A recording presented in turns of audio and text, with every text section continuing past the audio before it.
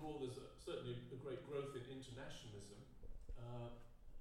all over the world. The League of Nations, and again it was a French, and a considerable number of societies and groups across Europe were working towards some sort of European federation.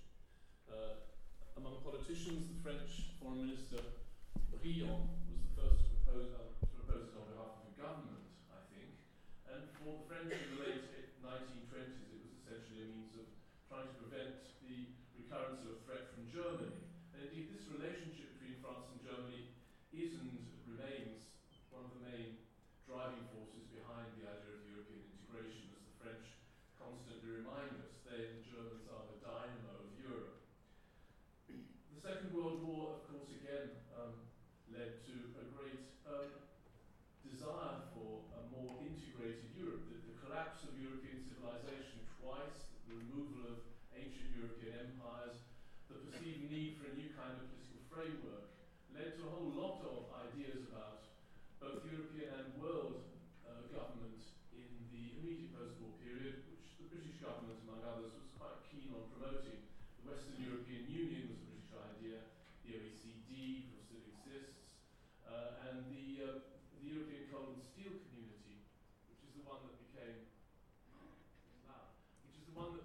that had a real future behind it, was that which was promoted essentially to control the European economy and prevent the recurrence of a threat from Germany. If coal and steel were controlled internationally, then no country could again provide a military threat based on its superior economic strength.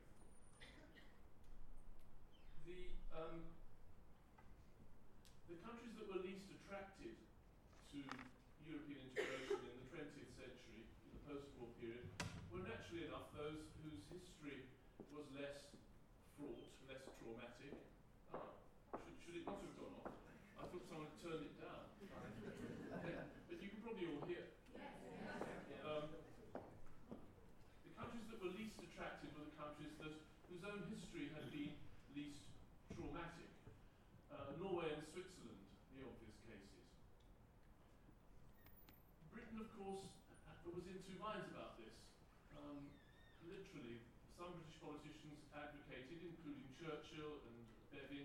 Others, especially on the left, were much less attracted by something which, as one Labour politician put it in the 1950s, the Welsh miners would not, or the Durham miners wouldn't wear it, he said. This is the idea of international control of economies. And of course, the left of the Labour Party is still not very happy about that idea. So why did Britain join? Essentially because this came at a very low ebb in the self-confidence of the British governing elite. The loss of empire, the perceived decline of British manufacturing and economic prowess meant that for many people Europe was a way of saving the country from a period of inevitable decline. This, I think, was demonstrably an exaggeration and to a large degree an illusion, but it was very powerful at the time, and it pushed successive British governments to persistently ask for admission to the European economic community, as it then was. The French, under General de Gaulle, tried to keep Britain out because de Gaulle said Britain was too connected with the outside world. It would not agree to shut itself up inside Europe, he said, and it would tend to dilute the purity of the European ideal and hence must be excluded. Why has the UK now decided to leave? I think a fundamental reason is that it could. For reasons largely circumstantial, it did not join the Euro, and hence it made leaving the EU much more imaginable and doable. Britain is not the country in which the EU is least popular, but it's the country in which the EU is most dispensable. Essentially because we're not part of the Euro, and therefore leaving the EU is a far less risky and dangerous process.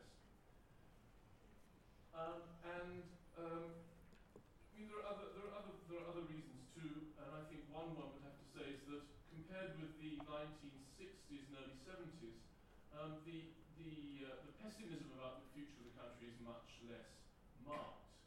Or at least it was before the referendum, some people would say.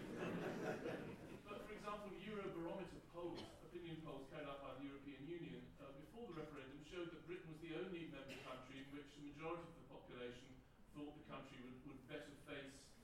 future outside than inside the community. Now, to sum up, historical reasons for strong commitment to the EU, and in a sense, the context of our present situation is, you might say, the strong commitment that's felt throughout the continent to the idea of the European Union. And the fear that Brexit, or an easy Brexit, or an advantageous Brexit, would begin the unravelling of the Union itself. The reason, I think the obvious main reason for commitment to the idea of the EU is the sense that it's an escape from a traumatic past. For France, a past of occupation; for Germany, the Third Reich, and the sense of its being a pariah nation within Europe; for southern European countries, a recent history of dictatorship and civil war; for East Europe, of course, the domination by the Soviet Union, by communism. So for all these countries, a strong sense that European integration and the idea of Europe is a way of escaping from this past, and also from the possibility of that past returning. That sort of fear doesn't exist, I think, in Britain, and hence simply commitment to the idea of Europe, irrespective of its reality, is much less strong. I rather agree, and I think I'd better stop here, because I think I've had about 7 minutes. How am I doing for time? You can take another few minutes. Another few minutes. I think I think British politicians have often made the mistake, historically, of underestimating the importance of the idea of Europe and European integration to our European friends. The assumption has often been in Britain that they didn't really mean it, or it wasn't really very important to them, or that it was all really about economics and trade. We're realising now that that is not the case. The idea that the European Union might start to unravel is something that quite rightly alarms many people on the European continent. And so I think we have to accept the fact that the maintenance of the integrity of the Union, which of course is faced with extremely grave problems, economic, cultural, social and political, will mean that they are likely to take a pretty stern view of the country that, as they see it, is leaving the ship. As far as Britain's concerned, I think probably most of us have been surprised by the depth of the division that the Brexit decision has caused. And it is, as has often been pointed out, a cultural division. If you like, you could say to some extent a class division, to some extent a generational division. It's interesting that in many other European countries, the EU is less popular among the young. In this country, it's more popular among the young, because the young, I would say, have not really been exposed much to what the European Union has meant for much of Europe, and especially southern Europe, which of course is above all youth unemployment. I agree with General de Gaulle that Britain is unusual in Europe in being more global in its culture and even in its economic activity. I believe it's true that we do far less trade within the EU than any other EU member country, and hence the United Kingdom has never felt more than partly a member of a community, and has always, of course, resisted efforts to integrate further. The refusal to take part in the euro, the refusal to be part of the Schengen Agreement, reluctance, in fact, to do anything that advances the cause of European integration has been really the history of our relationship with Europe. I think it was Catherine who said at a meeting we were at recently that probably the Europeans, or many people in Europe, would be rather glad when Brexit is actually over, simply because it will allow them to get on with what they think is the pursuit of their common interest. Now, as an outside observer, it seems to me that some of the plans for European integration are extremely dangerous, and especially dangerous politically. But at least that is what most EU member governments intend to do, and I think it's better for us not to try to obstruct those things. Hence, Brexit should be good for the EU, and hopefully it will also be good for Britain. But that's something that we can't yet tell.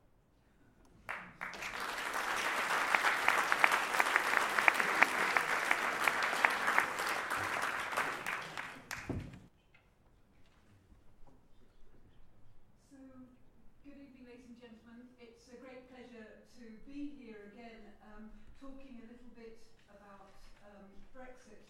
And I'm going to focus on the question that was billed in the programme that you've very kindly given up your evening to come and hear about, which is whether truth will be the loser in the Brexit battle.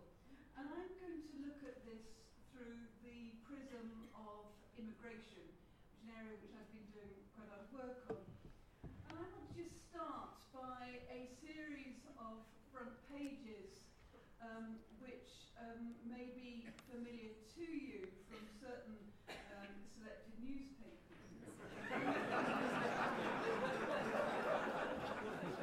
This page is not very selective, but I can add some more. And some more.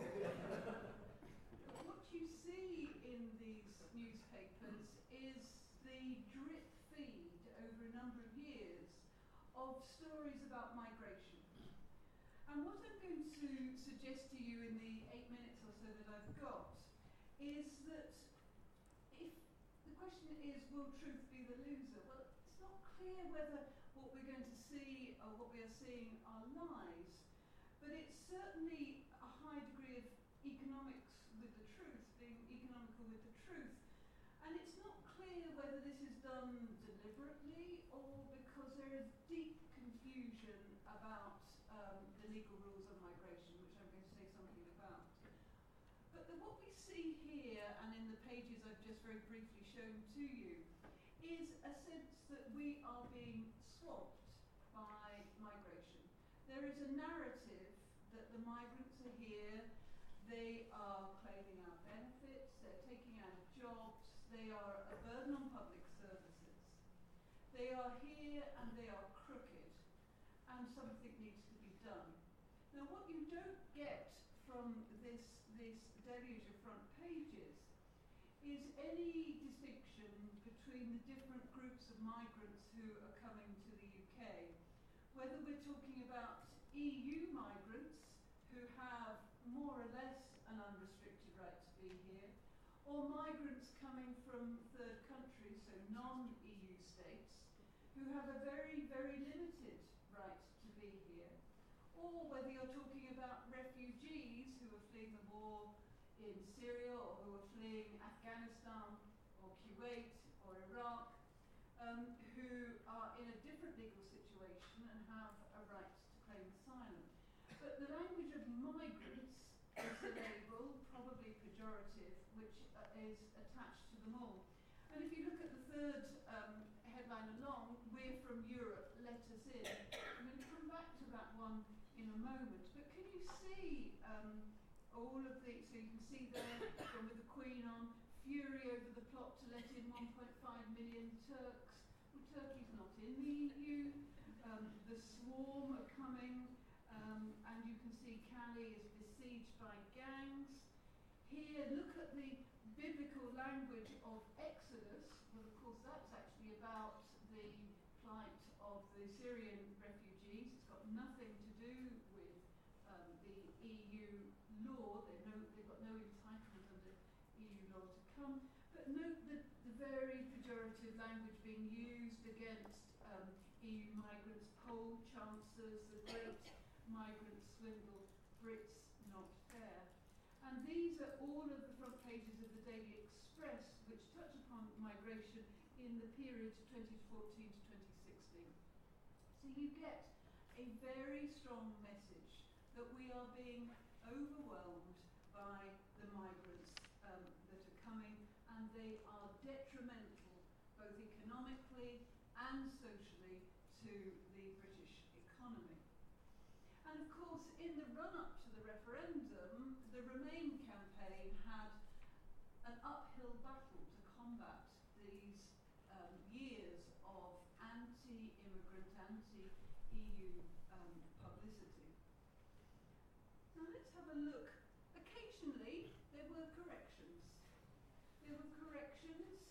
Actually, my colleague on the UK and Change of Europe programme, Jonathan Porters, has fought pretty much a one-man battle to try and get some truth and trying to get corrections. But of course, although I've blown this correction up large enough for you to read it, in reality in the newspaper it is, the size of a postage stamp. And this is about NHS is at breaking point because of the influx of EU migrants. Well, in fact, as we know, the NHS is dependent on migrant workers to be able to actually provide the services for the NHS. And do you remember that story I showed you, we're from Europe, let us in? Well, in fact, as they clarified, again, postage stamp size, that in fact these were not from Europe, they were from Iraq and Kuwait. And indeed, as Iraqis and Kuwaitis have no right to enter the UK. So let's just have a look at the capacities in which EU nationals can come in. I said at the beginning, EU nationals can come in almost unrestricted. Well, that's sort of correct. I'll be a bit more precise now. In fact, EU nationals can only come in 4 different capacities. First of all, those who are economically active, whether they are workers, so dependent labour, or as self-employed, or as providers of services, so when they're here temporarily. And the Treaty of Rome, which was the original founding treaty of the EU, allowed individuals to migrate only if they were economically active. And then in the early 1990s, the EU extended the right to move, not just to those who were economically active, but also to students and PIMs, persons of independent means. And they have the right to come to the UK, and British nationals in reverse to the EU, if they have sufficient medical insurance and sufficient resources. Now note those caveats do not apply to the first 3 groups. And so lots of people have moved in that capacity, and of course in this university we benefited tremendously from EU students coming here. But then there's a group of folk who don't really quite fit. And those are down and out, homeless, those who don't have sufficient resources. And the impression you got from all of those headlines that we've already seen, that they're here and they've come here to claim benefits, and that's their motivation for coming. Well, in fact, although there was a hint for a period of time just after the Maastricht Treaty, when all of those who hold the nationality of a member state could have the right to move, in fact, the legal position is more nuanced than that. And I will just show you what that is in a moment. But just note 2 other points. These rules that I've just outlined only apply to EU nationals. They do not apply to non-EU nationals. So the position of Iraqis and Turks and so forth, they don't benefit from all of that. And crucially, and what also got lost in the telling, was that we are not in Schengen. Now, Schengen is the border-free travel area. We are not in Schengen, and so we have always been able to control our borders. So all this talk about take back control of our borders is fundamentally, legally inaccurate. You know that we have control over our borders because if you go through any airport, you have to show your passport. There is control over borders. And what is the fallacy that makes me most cross? All the talk about controlling borders actually misses the point. The reality is all immigration control is largely done not at the border, but actually by employers through visas or through landlords, through checking that people are entitled to be here. This is the privatisation of control. It's not the traditional idea that people think all immigration control is done at the frontier. Just to elaborate, I said that EU nationals have rights of free movement, and they do, but it's more nuanced. And basically it's nuanced in different phases, 0 to 3 months. Basically anyone who's EU national can move, but after 3 months they've got to be a worker or a self-employed person, a student or a PIM, and they've got to have sufficient resources. And the Dano case makes that very clear. They can't claim benefits. They can't come here to demand benefits. And then once they've done 5 years, yes, they're treated much more like UK nationals. And indeed, it's this last group that will get settled status under the government's proposals. So continuing on this theme, I've tried to give you what is the legal position, which is the truth. I'm not trying to get into abstract notions of truth, but for lawyers we would say this is what the law Now, just before I go on to look at the facts about how many people who move, if we look at the facts, what we just see here, there's an organisation called Full Fact, who spends a lot of time fact-checking claims. It's a really good organisation, and if you want to get some truth, that's what you can see. And what you see here is, in fact, you see a rise in a number of people coming to the UK. That's certainly true. And although we talk about the influx of Eastern Europeans, what you also see is actually in recent years, it's actually coming not from Eastern Europe, but from Southern Europe, Italy, Spain, Portugal, which have been suffering from the crisis. And look at this crucial figure, which got lost in the telly. That EU migration, over which the UK has little control at the moment, has always been lower than non-EU migration, over which we have control through the visa system. And although the lines are getting closer, what you see is still that non-EU migration trumps EU migration. So all the talk about getting figures down to tens of thousands is something we could control at the moment, non-EU migration, and we don't. So we know migrants are here, both stealing jobs, and they're too lazy to work, and they're milking the benefits system.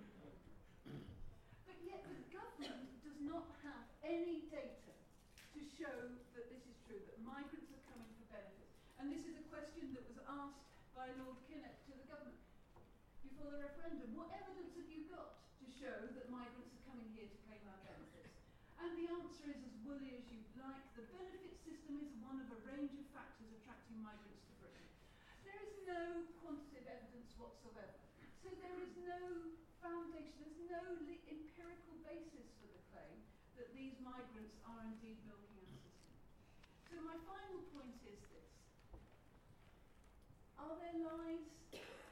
Well, certainly there's not a lot of truth about.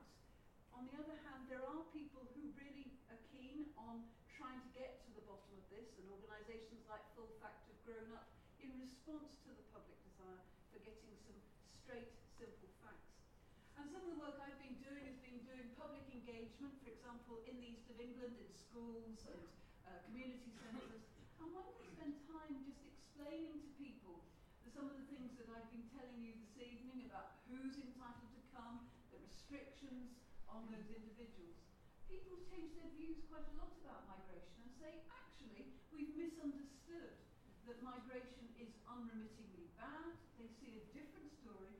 And what we see, and we did a lot of work in Spalding and areas which were very strong Leave votes, they start to say, actually, we recognise that migration has some merit if it's controlled in some way, and that's always been possible under EU law. So what I'm saying is there is a role for academics and others to speak the truth, and that's what we're trying to do. Thank you very much indeed.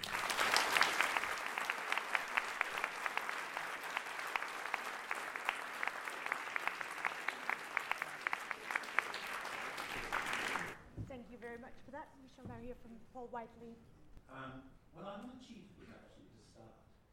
I write books and study lectures. Okay? So I want to ask you, cast your mind back here. How many people voted Remain? How many people voted Leave? Well, Cambridge voted Remain. Yeah. Norwich voted Remain. Colchester, close to where I work, voted Leave. Down the road from Colchester, in Clacton, where there's some pretty poor areas, they massively voted Leave. And indeed, as you know, it was the one constituency in Britain with a UKIP MP. So, big variations across the country in the vote. Here's another thought. We tracked for the book, BREXIT, public opinion on the issue of UK membership over 10, 15 years, monthly basis. Okay? If the referendum had taken place in the middle of around 2011, it would have been a massive vote to leave, as opposed to a small vote to leave, which is what happened. Fast forward to 2015,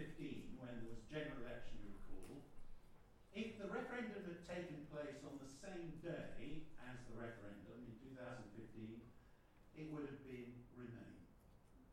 In other words, big volatility across time in attitudes to this issue. It's quite a complex story. There's long-term determinants, which we discuss at some length in the book, going back to Britain's imperial past. There's short-term determinants during the campaign that played a role. We think that Boris Johnson possibly swung it 52-48 in favour of Leave. We can't be absolutely sure, but the modelling suggests that might be a decisive intervention, which occurred. We ran the referendum again 1 million times on the computer. You have to have a model to do this. 2/3 of the time, it came out Remain. 1/3 of the time, it came out Leave. But the real world, the one occasion, the real world we're in, Leave won 52%, 48%. So the whole thing is very volatile, very changeable. Now, in the short time I've got, I want to pick up a theme which I'm sure you'll be interested in and want to talk about, is what's going to happen in negotiations. And the truth is, it reminds me of the Hollywood scriptwriter who said, nobody knows anything. When he was talking about how do you write a hit movie, nobody knows anything. We don't know. But here's some thoughts. First thing is, it doesn't look like there's much negotiation going on. It looks like it's stalled, or even not really started. And one explanation for this is put forward by my former colleague, Yanis Varoufakis. He was a lecturer at the University of Essex in economics, and has written this book about the experience of Greece during the negotiations over the crisis, called Adults in the Room. And he's very critical of Brussels, not so much the wider EU or Europeans, but Brussels, the bureaucrats. Actually calls them authoritarian incompetence. So he's got a strong argument about this. So one interpretation of what's happening is that these people are stalling any agreement because what's most important to them is to discourage anyone else leaving, and to focus on that more than anything else, because the integrity of the EU is currently shaky. And you can see why the Schengen Agreement, which was referred to earlier, has more or less fallen apart after the big upsurge of immigration from Africa and Middle East.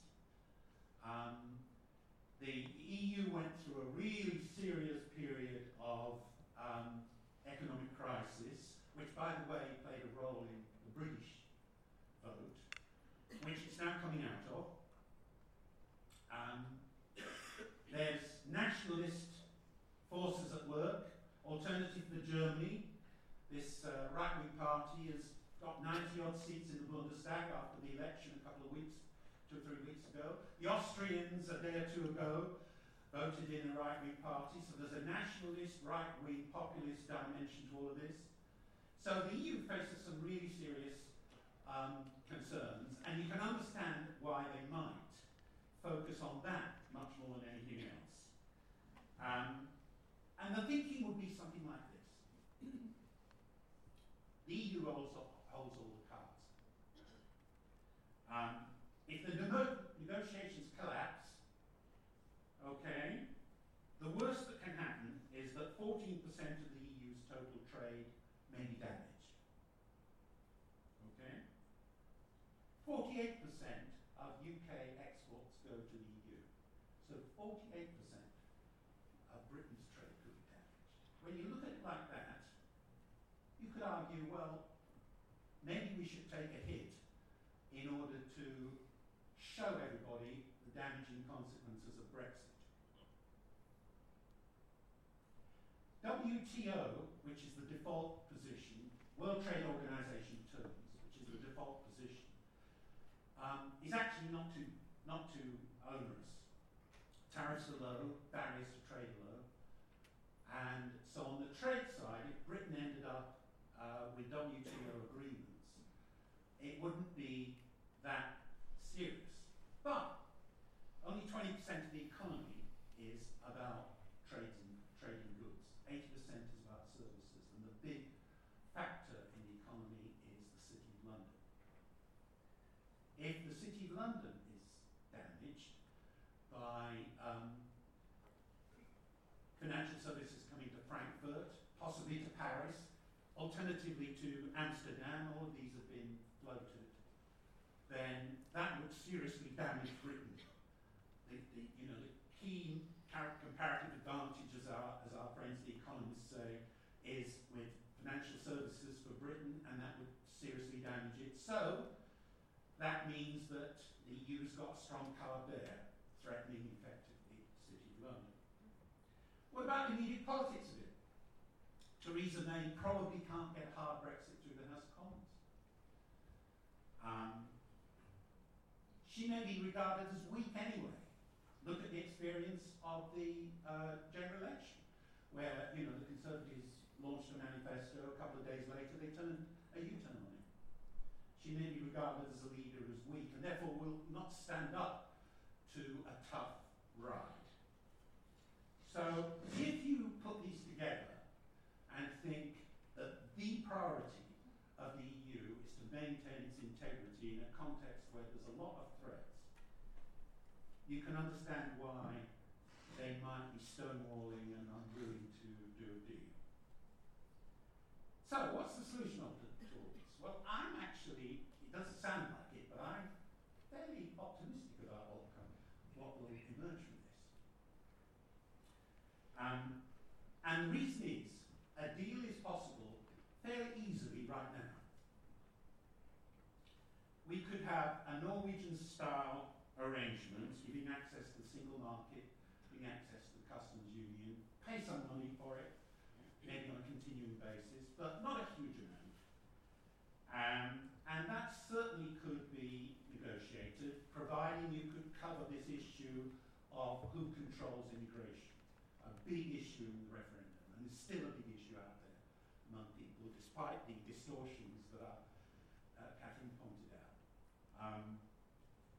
A deal on citizenship. I mean, does anybody seriously think we're going to be kicking out EU members, or that people from EU member states, or that Brits are going to be kicked out from Europe? Of course not.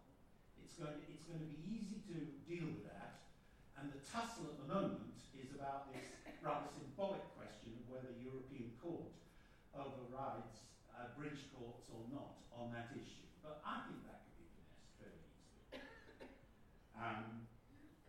Deal on the Irish border. Well, the Irish border's been open since 1923, and that's not going to change very much, really, despite the concerns over it.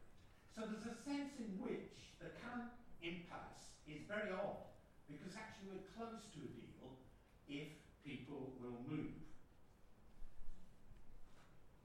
My guess is, and I don't know what will come about, and I'd like to hear your views. We have one very powerful card, and this is the one that the EU is very worried about.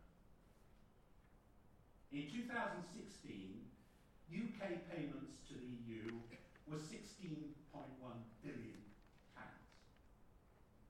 And we received 4.5 billion back. So the net contribution in that year was 8.6 billion. Britain is the second largest contributor to the EU after Germany. Money is a big deal. That gives us a card to play.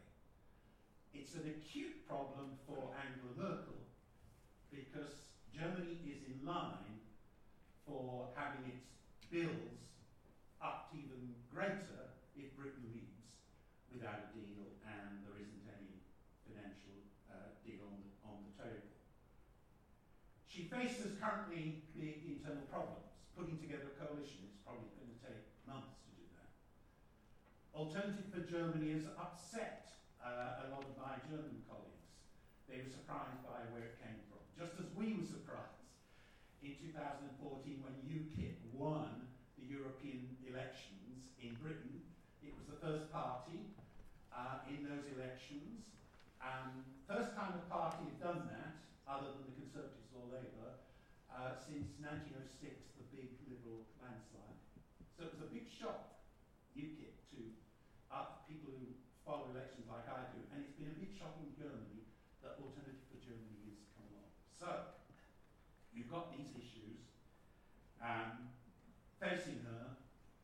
Macron is also in a similar position. He's been very successful electorally, but his numbers, his polling is falling rapidly. Those two are the key players. They want a deal.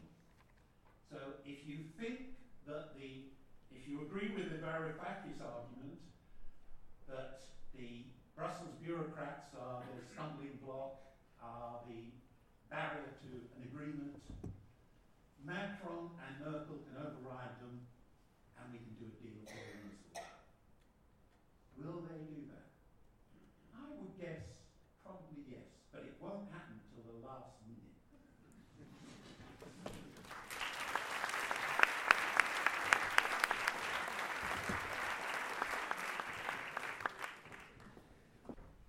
Right, thank you very much for being here.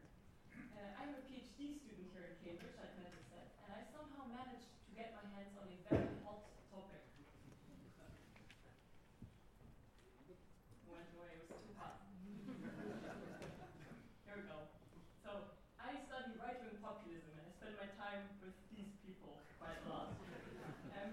As you all know, we live in very interesting times. 2016 was a bit of a crazy year, with first the BREXIT vote here in the United Kingdom, and then the election of Donald Trump over the United States. At the end of that year, just like in every other year, different institutions around the world published their word of the year. In 2009, for instance, the Oxford dictionaries chose the verb to unfriend, as we learned to delete people off our Facebook accounts. In 2013, the word selfie made it into our dictionaries. And to set the theme, what I would like to do is to start by asking you if you have any guesses as to what the word of the year for 2016 was. Pretty good, yes. I heard lots of good things. Post-truth was, in fact, the word that was chosen by the Oxford Dictionary. And this word is defined as an adjective denoting circumstances in which objective facts are less influential in shaping a public opinion than appeals to emotion and personal beliefs. Merriam-Webster chose the word surreal. Dictionary.com went for xenophobia. And Collins gave his honors to BREXIT. So this is the environment that we are operating in. Now what I'd like to do tonight is take a step back and think about how did we get here. And in order to do that, I would like to start by just introducing you a bit to my area of research. So I'm interested in the rise of right-wing populist parties in Europe. And this map here shows you all the countries where right-wing populist parties are represented in national parliaments. And the darker the country, the more successful these parties are. But as you can see, the success of these parties is not the same everywhere in Europe. In other words, while right-wing populist parties are very successful in some countries, including Norway and Switzerland, they are they're either absent or unable to gain ground in countries like Ireland, Portugal, and Spain. And since I cannot possibly focus on all of Europe in my PhD research, I have selected 3 somewhat obscure case studies: Belgium, the Netherlands, and Luxembourg, also known as the Benelux region. These countries are very similar in the larger Western European context, but they have had very different experiences with right-wing populism. These parties have done very well in the Netherlands and in Flanders, which is the northern Dutch-speaking part of Belgium, but they are not successful at all in Wallonia, which is the southern French-speaking part, and in Luxembourg. So right here, this is the puzzle that I'm interested in for my PhD. Tonight I want to focus on one aspect of my research, and that is the role of the media, so it will feature quite well with what Catherine has already mentioned. Because I believe that the findings about my research could actually yield some important lessons for this Brexit debate. Now, what role can the media play in either favoring or hindering the success of right-wing populist parties? From a theoretical point of view, on the one hand, the media can generate demand for right-wing populist parties. For instance, by politicizing certain issues like immigration that may otherwise not become controversial, but it can also sort of exacerbate political dissatisfaction and cultural cleavages. On the other hand, the media can also provide a platform to right-wing populist parties, thereby legitimizing their cause. Media access is really important for any party, but especially for new parties on the scene, because it allows parties to sort of spread their message at no to little cost. And in this sense, the media sort of control the gateway into the electoral market. There are two relatively recent trends that we can observe that appear to be favorable to the populist radical right. One being privatization and the other one commercialization. In the past, mainstream media in Europe was often sponsored by churches and political parties, but since the late 1960s, the progressive privatization of the media has created a struggle for readers and viewers, and consequently, a focus on the more extreme and scandalous aspects of politics. It appears that populist leaders seem to benefit from the growing commercial character of the tabloid press industry and the popular news media. And because these media, they tend to give very passionate attention to what happens in the hugely very animated domains of populist movements. Now, that was the theoretical bit. I hope you're still with me. And I'll now try to illustrate this with some examples from my research. So we're going to leave Britain for a moment and move over to the Benelux region. So I've spent the past 2 years conducting fieldwork in these three countries.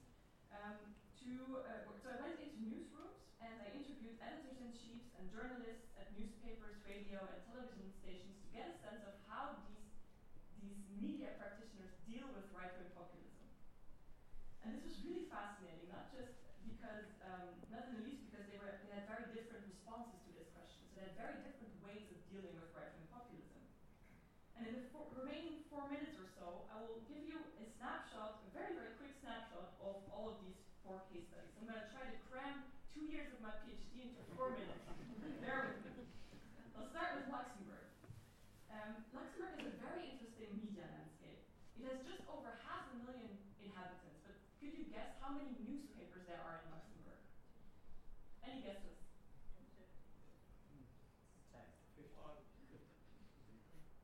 One would be the sort of more usual answer, because it's a very small country, right? So it has only 500,000 people who live there, but actually there are 6 daily newspapers, which is quite a lot for such a small country. And this surprising high number of media outlets can partly be explained by the fact that the government has issued a generous public funding scheme to protect media pluralism. Because a market, 500,000 people, is only big enough really for one newspaper to be, from a commercial point of view, to be of use. So, and because of this, most media outlets have the luxury not to really have to cave into consumer demands. And in comparison to other countries, Luxembourg has a very moderate media landscape. And issues like immigration are not very politicized. None of the newspapers are even remotely critical about immigration. The written press tends to sort of echo the more moderate views of the ruling elites. And I should say that it's important to note that these views that the media portray are not necessarily shared by the public.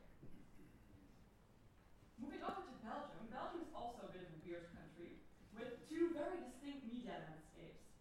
There's the Flemish media landscape, the Dutch-speaking one, and the Walloon one, the French-speaking one, and there's very little overlap between the two. So if you live in one part, you might not read the news in the other part, just because you don't know the language, even though it's one country. So Wallonia, the French-speaking part, there is a very, what's called a very strict cordon sanitaire médiatique. A cordon sanitaire, as you can see in this picture, is a guarded line that is put into place to sort of prevent the spread of an infectious disease. In this case, it is a measure designed to prevent the spread of right-wing extremism. So there's a semi-formal agreement between media outlets not to ever give voice to the far right. This means that newspapers will never feature interviews with far-right politicians, and television stations will never feature these far-right politicians in live stream. Now, it doesn't mean that they try to ignore them, but they just try to isolate them. So it's not that they don't quote them or that they don't talk try to really isolate them. And they never feature them directly. It's always sort of placed in a certain context. And the journalists I talked to take this very seriously. They really seem to see themselves as sort of watchdogs of democracy. And as one of them put it, as watchdogs, we must be ready to bark and if necessary, to bite. So in Wallonia, any right-wing populist movement is sort of strangled at birth. As soon as it pops up, the media totally silences it. It's a very different story in those cases where there are right-wing populist parties. So in Flanders and in the Netherlands, media practitioners had very different views. They saw themselves not so much as educators, but they saw themselves as their job was to provide a forum for debate. And journalists I talked to explained that it is really important to present all the different views out there, and it's not for them to decide what's right or wrong, but for the reader and for the viewer. There's also, what I noticed, a really big drive among them to give more voice of the silent majority. So they all try to sort of feature the ordinary people, the views of the ordinary people. To sum up, in Luxembourg and in Wallonia, there's very little room for right-wing populist parties to influence the public discourse. Of course, I have to say that in these two cases, these two cases have yet to witness the rise of a charismatic leader of the likes of Marine Le Pen or Geert Wilders. But in the absence of a credible right-wing populist contender, the media have managed to maintain their gatekeeping function. In Flanders and the Netherlands, on the other hand, the media seem to have gradually become more receptive to right-wing populist tendencies. Now, what does all this have to do with Brexit? I think that actually, in the Brexit debate, the media played a very important role in setting the tone of the public debate, especially leading up to the referendum. Now, I'm not saying that the media caused Brexit, but I do think that Brexit cannot fully be understood without taking into consideration the role of the media, and in particular, the tabloid press industry.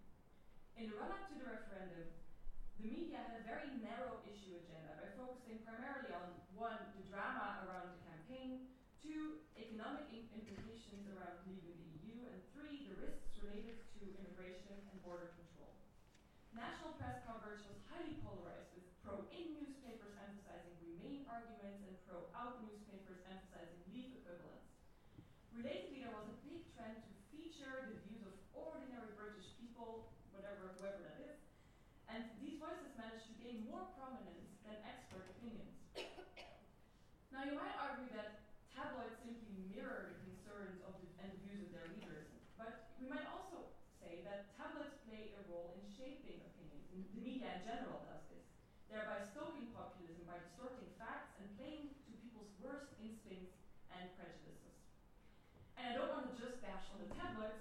During the Brexit campaign, we were also faced with a public broadcaster that was so obsessed with balanced coverage that it turned into a he said, she said type of reporting that lacked any sort of editorial judgment.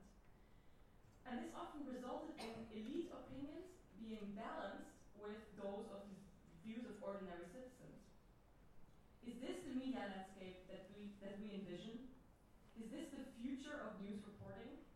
And if your answer to that question is yes, then truth might, after all, be the loser. Thank you.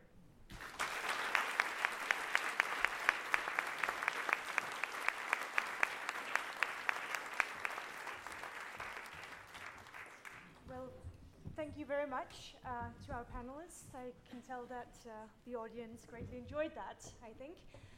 We now have about half an hour for questions and answers, and there are people in blue t-shirts coming around to, I think, hand a microphone to anyone in the audience who wants to ask a question. Is that right? You want this one? Okay. And I can't abuse and I took one up here, yes. So, who's going to start us off? Are there any questions? Yes, right here. It seems to me that Theresa May's weakness is her divided party. Professor Whiting mentioned the key role of Boris Brexit at one stage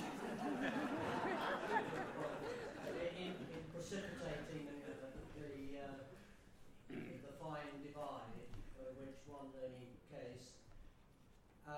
you think he is crucial to what swaying the division and the divisions in his party, and will he leave it to the last minute as he did with his Sunday Telegraph article before he decided whether he was going to go for or against?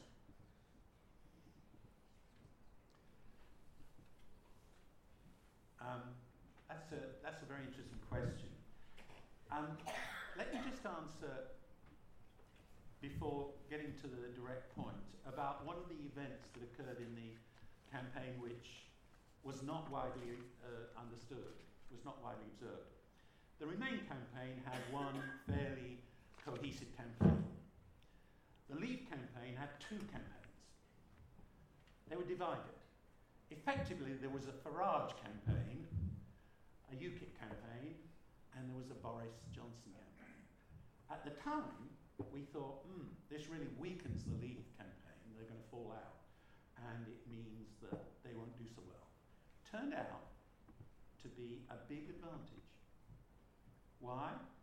Because Farage could speak to working class, especially in the north, voters who are traditionally hostile to the Conservatives, but conservative in terms of values, but not conservative in terms of the economy.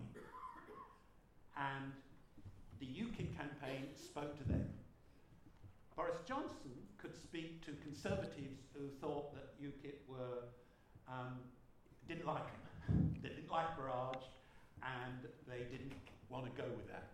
So those two campaigns together worked quite well for the Leavers. Now, on Theresa May, one of the things that makes me optimistic, as I was saying earlier, about Angela Merkel particularly, less so Macron, but Angela Merkel, is that Germans are really worried that Boris Johnson gets the premiership. I think the tone in the last couple of days from Brussels has changed. It's much less stonewalling and a bit more being nice to Britain, because they're worried they'll push her out and they'll end up with Boris. And remember the big card, they might not get anything from Britain. And a number of people on the Brexit side, remember, said, why should we pay anything? You know, you've heard that phrase. Well, it's actually something we should pay, but that's what they're worried. It leaves a big hole in the budget, and it could happen abruptly if there's no transition agreement. So I think, in a funny way, a weakness is also a strength from the point of view of Germany in particular, but also I think Macron too. Question up.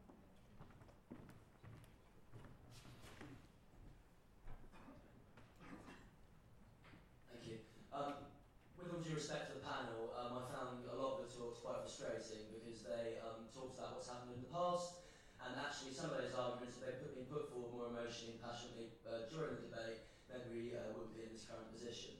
So with that in mind, we're leaving the European Union, and we have a big decision to make. And to me, there seems a fundamental incompatibility between the two visions. We spoke a little bit about Boris Johnson and Nigel Farage. There are two visions in terms of what people voted for. Vision one, to me, is a big globalist, internationalist type view where you were free trading, we're going out making big trade deals with the rest of the world, and the other one is more of an isolationist view where we take back sovereignty and control of our borders and such like. These two, to me, seem completely incompatible and two different visions of Brexit. So my question to you is, once we do leave, how do you think these two seemingly large inconsistencies will play out? Thank you. I think that's a question to the whole panel, actually. So should we start? Catherine, do you want to start us off on that?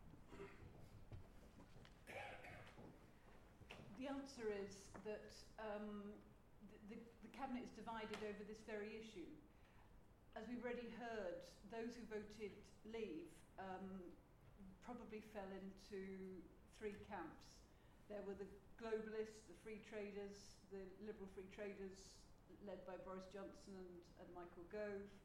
There were the social conservatives who didn't like David Cameron's reforms on gay marriage, and then the third group, which were those who had suffered significantly under the austerity measures. And what was the genius of the Leave campaign was that it didn't say on the ballot paper what sort of version of leave would be required, and there was no obligation to come up with a manifesto. And so the view of what our future arrangements might look like are extremely unclear because it's impossible to square the circle. And there will be people who feel, on the Leave side, who will feel hugely let down by whatever deal has been delivered, which is why there's been very little talk about what the deal might look like. Now, there is also a very practical legal point, which is that the negotiations are being done in phases. And this point is actually crucial and overlooked, but it's actually what's going on, explains what's going on at the moment. The EU required the negotiations to be done in 3 phases. Phase 1 is the divorce, phase 2 is the transition, and phase 3 is the future deal. And only when sufficient progress is done on phase 1 will they move on to phase 2, which is transition, let alone phase 3, which is the future deal. The European Council decided today that sufficient progress has not been made on phase 1. And phase 1 requires resolution of the issues on citizens' rights, on Northern Ireland border, and on the money. For the UK, this is deeply frustrating because the UK says, and there's some merit in their argument, that we can't sort out the Northern Ireland border until we know what the future deal looks like. And that's a phase 3 issue, and we're not there yet. And the earliest we can even start talking about phase 2 issues, that's transition, will be December, assuming sufficient progress has been made by December.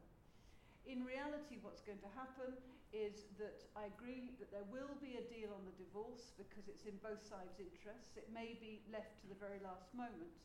But in fact, what will take up all the time for the next year or so is negotiating what transition looks like. And now transition doesn't sound very exciting, but transition will largely be a cut and paste of what we've got at the moment without participating in the institutions. The transition will last for 2 years, says Theresa May. That will not be long enough to deliver transition, and we still haven't started talking about the future deal because nobody can agree what the future relationship looks like. And at the moment, the reason why there is no big vision stuff in the way that you find deeply frustrating is because it's government by little steps, because that's the only thing that Theresa May can get agreed at the moment, which is why there is no talk. And those very timid position papers that have been published give us almost no clue as to what the future will look like. Do either of you want to? I don't think the differences are as great as you say. I don't think that there is a strong, and indeed hasn't been for a very long time, a strong lobby in Britain for a protectionist policy, not since Tony Benn, really, although there may be some among the Corbynites. But on the whole, I don't think most people, either in government or in the media or indeed in the country as a whole, think in terms of a high level of protectionism. We've been a pretty well a free trading nation now since the 1840s. And I think most people realise that we have to do that because we import so many of our necessities. Of course, there are differences in opinion, but that's proper for a democracy to decide in due course. There's no way in which any parliament or any politicians can decide forever what sort of a system we shall have. It's inevitably to be left up to future debate and democratic choice. When people were asked why they'd voted the way they did, most people who voted Remain said they did so because of the fear of economic consequences, which of course had been greatly inflamed by government propaganda. And most people on the Leave side said they'd voted because they thought that decisions affecting Britain should be taken in Britain. Perfectly simple choice. I think one has to accept that, as Ian said, that there's a long history of suspicion of the EU in Britain. Whether you think that's right or wrong, it certainly existed. And such a low vote in favour of leave was, I think, largely due, despite what people have said about the influence of the tabloid press, to the far greater influence of the whole political establishment, drawing an extremely alarmist picture of the consequences of leaving. Leonie, do you want to come in on this? Or we have some more. Paul, you, or shall I take the questions? Populism's occurring across the world. Look at the Trump election. And it's driven by the failure of globalization to deliver for many people. Globalization is delivered for people like me, professionals, skilled and all that. It's not delivered for people in localities with lack of skills, with very low education, and in one way, these left behind people are voting Brexit. They've voted Brexit. They're voting for Donald Trump in the United States, in states that were previously very democratic, places like Michigan, and populism is occurring across Europe in the same way. One of the effects of globalization has been to create much prosperity, trade. It's very positive in many respects, but lots of people have been left behind, and inequality overall has risen. That's the drivers behind it across the world. And that's where your different visions come from. And we need to be able to tackle those things. We need to be able to deal with inequality. We need to be able to take this on, because those are the underlying factors. The media play a role in this, in transmissions and so on. And by the way, the social media play a huge role, because it's quite clear that social media, the problem with social media is bubbles. People talking to people who agree with them, but not to anybody else. So you get these tribes, bubbles, that don't look across for other views. And that's a key problem as well. So there's a lot behind this, but I think fundamentally that's the underlying story.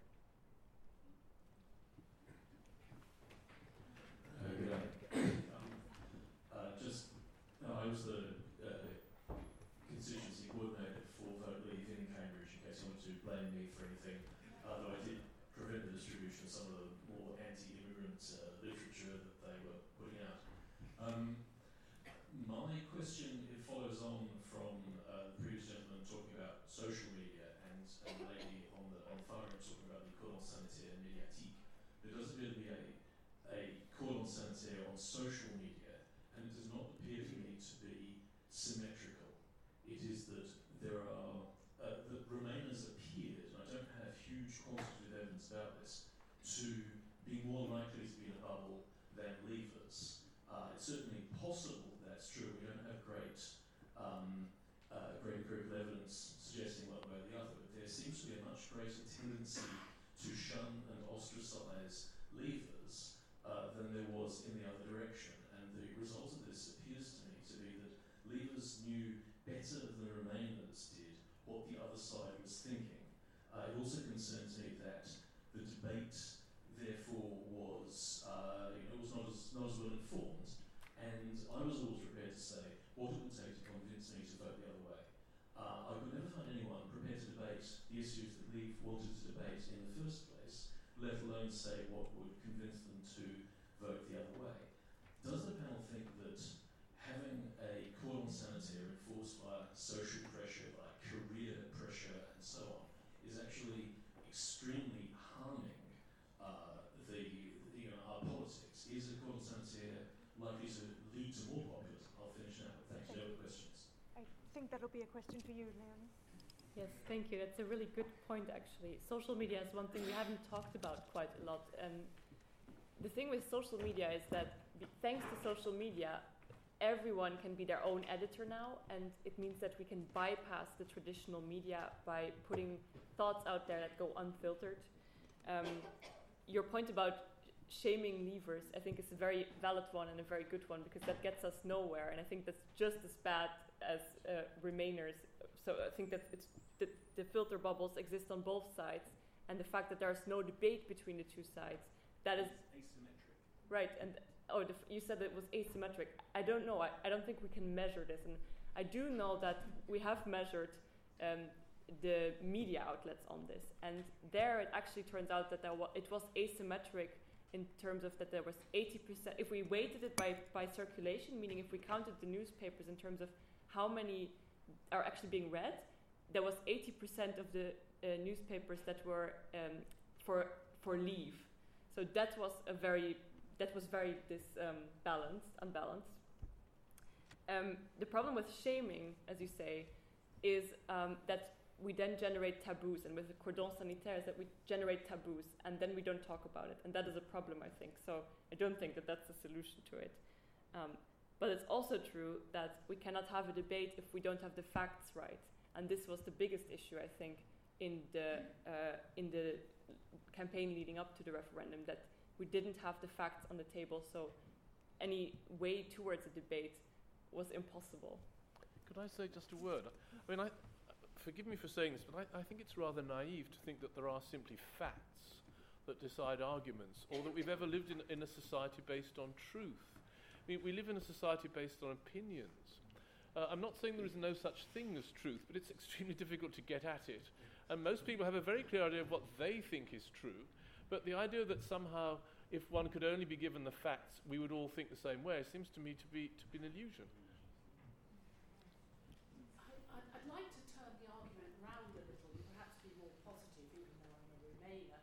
But it's true that economic nationalism is sweeping the world, not just Europe, but India and China too. Indeed, there are events on this at the Festival of Ideas at the moment, particularly economic nationalism in India under Modi. I talk to politicians each week, and they seem to be agreed that whether it's the Scottish referendum or BREXIT here, that referendums stir up anger and abuse towards politicians in a way we haven't witnessed previously.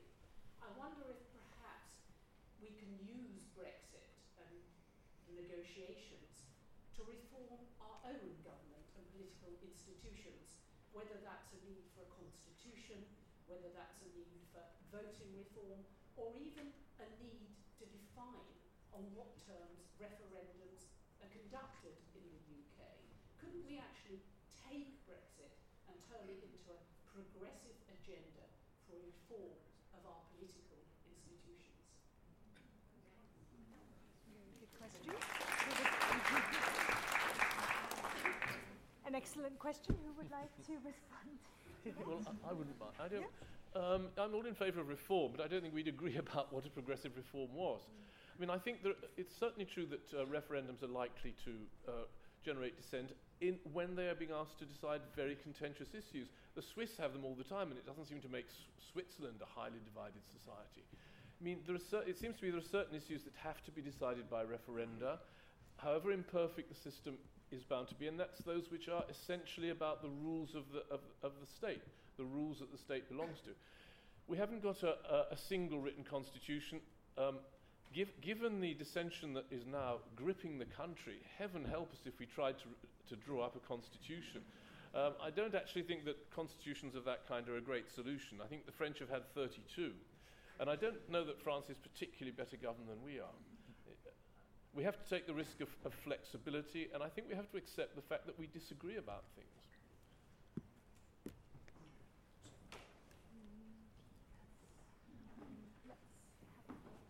Yes, please.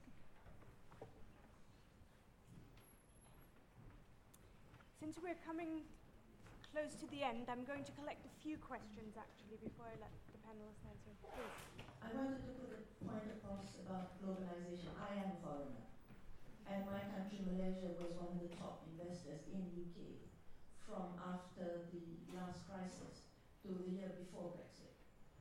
We are one of these countries which have far too high savings rate, so we have a lot of money. And if you save it in our own country, it just makes everything expensive. And we were also colony, so it made it very easy for local pension funds to say we will invest in London, and everybody just said fine. You know, we are investing in your your future in UK. Yeah, UK is fine. The legal, everything, the soft power, it was fine. But as soon as Brexit came out, they couldn't do that anymore. I mean, I have to explain this from our outside, our point of view. We cannot gamble our pension money on your decision, whatever that decision was. So the decision was taken, we sold out, we sold everything. Whatever could be sold, we sold, and we took the money home. And we won't be coming back until there is some clarity. And probably, very probably, when everything's very cheap, that means the worst we get, we will be waiting for that before we will come back. So welcome to globalization.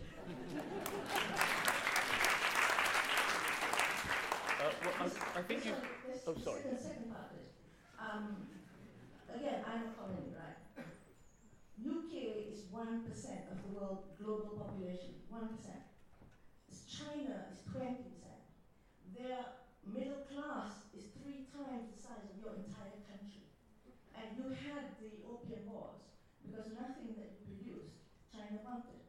Now CNN says China is now one-third of global growth. So when you talk about, I'm a small country, fine. But when you talk about you want to be global and you want to go out there, you're talking about China. And when you go to, and the reason we came here was because you were the gateway into Europe. And China is looking for places to invest the same way we were. So you're talking about 1% of the population going up against 20% of the population of the world. 3 times the size of, a lot of money. And you're going to say, we can do it ourselves. Thank you for those comments. I think I'll take another question for the panel. Hi, so just a quick question. I spend far too much of my life on social media, and I've noticed that a lot of journalists start to talk up the possibility that perhaps this has all just been a dream and we'll one day wake up and you know what, this is a terrible idea and we won't bother leaving. Do you think there's any chance that we won't leave the European Union, or is it all over now? Yeah, interesting question. Shall we give each panelist an... It depends what you mean by leave. It'll change. The relationship will change.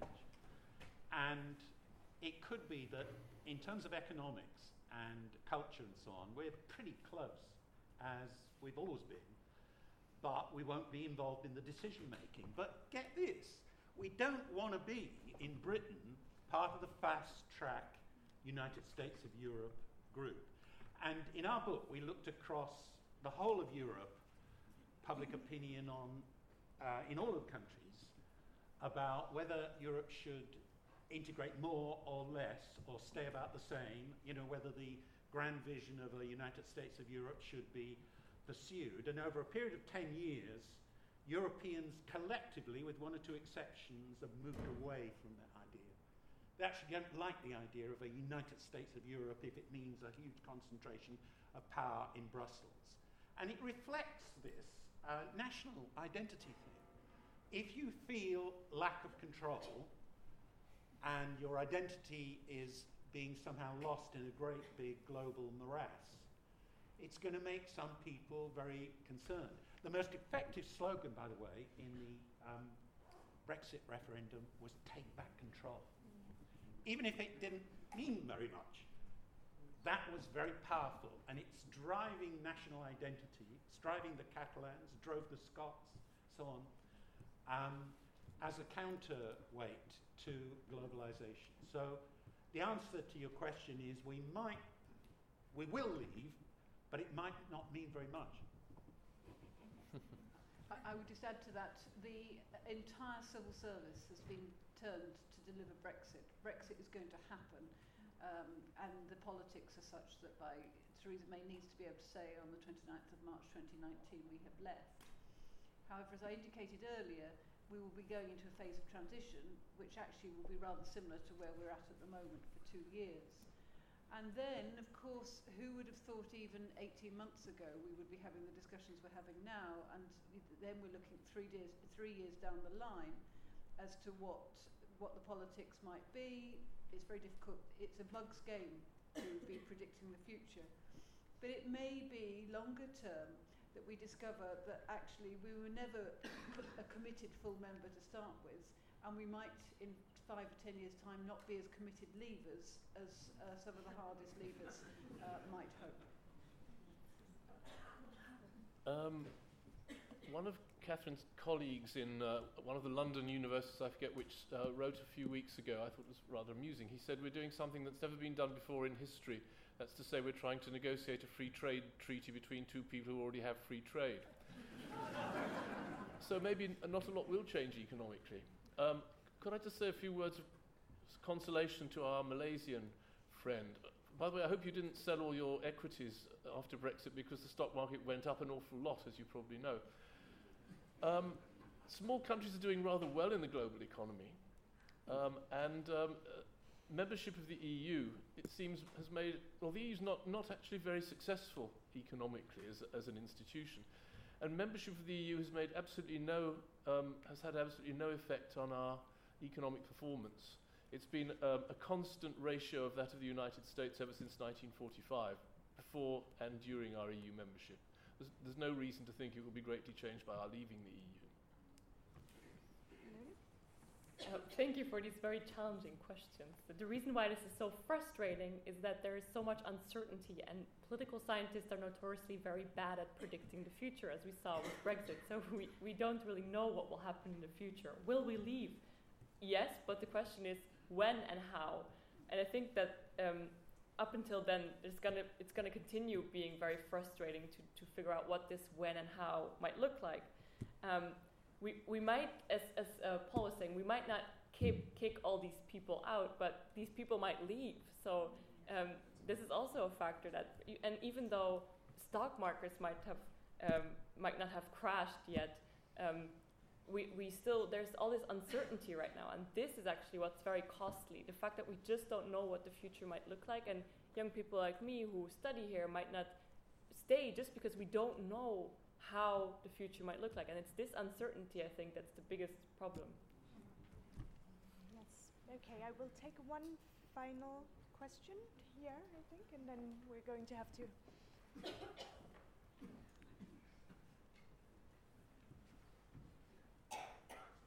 Thank you very much. I wish to come to party politics, because the referendum was a cross-party issue.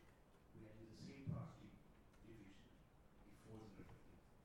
Now we have only the government that is representing these different issues at the negotiations. Could it not be something also cross-party? Oh, that sounds like a question for you, actually. Well, the trouble is the game's too complicated. It's in Labour's interests to get a new general election as quickly as possible, because they think they could win it, and there's a good chance they could. So they don't want to cooperate if the major goal is to oust the government and replace it. But there's also the issue that Labour is pro-Remain in a way that the Conservatives are not.